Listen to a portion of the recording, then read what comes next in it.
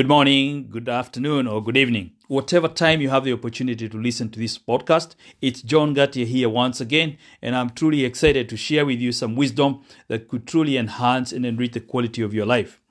Now, today, I really want to discuss some aspect of what stops us to truly not live the life that we dream of. I would put it this way. This is one of the dream stealers. Now, during the many years of coaching experience, and I've been very fortunate to coach people from very, very diverse backgrounds, I have seen that fear was the key and dominant reason that stopped them from living their dreams. Let me begin by defining and explaining what fear is. Now, we could go into the Oxford Dictionary and look at the definition of fear. And from the dictionary, it says, fear is a feeling of anxiety concerning an outcome of something or the safety of someone. Following from this, then we could say that the definition clearly explains that fear is an outcome of something that is going to happen in the future. Now, there are numerous forms of fear that people experience. Fear at its worst is what we refer to as a phobia. You've had people having, maybe they have a phobia of heights, they have a phobia of public speaking. This is all some form or shape of fear manifesting itself. Some of the most common things that people fear are fear of failure, fear of rejection, fear of the unknown, fear of not being good enough, fear of what people think, fear of death, just to name but a few. Now, I don't know about you, but this is what I truly know, that I have experienced some of these fears in my life. And I'm almost sure that you too have. And at some point in your life, at some point in all our lives, everyone has experienced some sort of fear anyway. Now, we need to ask ourselves whether fear is a good or a bad thing. I believe that what fear means to us will be dependent upon our perception.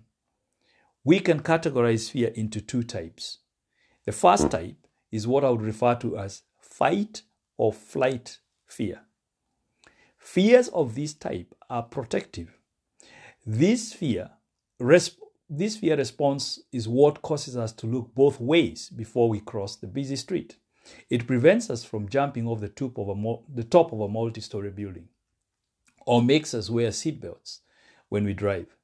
It's what causes us to run or hide when we encounter wild animals or anything that we perceive to be dangerous. Many examples of this type of fear are useful, and they are truly necessary. You could say they are life-saving tools in the face of potential danger. The second type of fear I want to share with you is what I would refer to as debilitating fear. These are fears that make us hesitate when we need to be making a move. They stop us from doing the things which will ultimately benefit our lives. For example, a person may want to start their own business, but finds it difficult to move past the normal fears and uncertainties that accompany such a major life-changing decision. All sorts of fears will prevent them from starting their own business.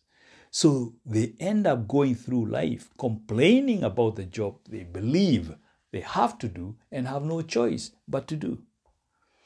The reality is they may be suffering from the fear of failure.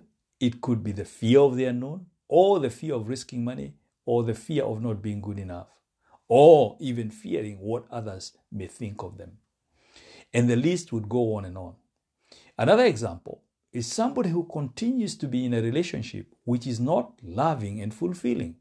But because their fear of facing the unknown, they remain in what they are familiar with, what we normally refer to as their comfort zone.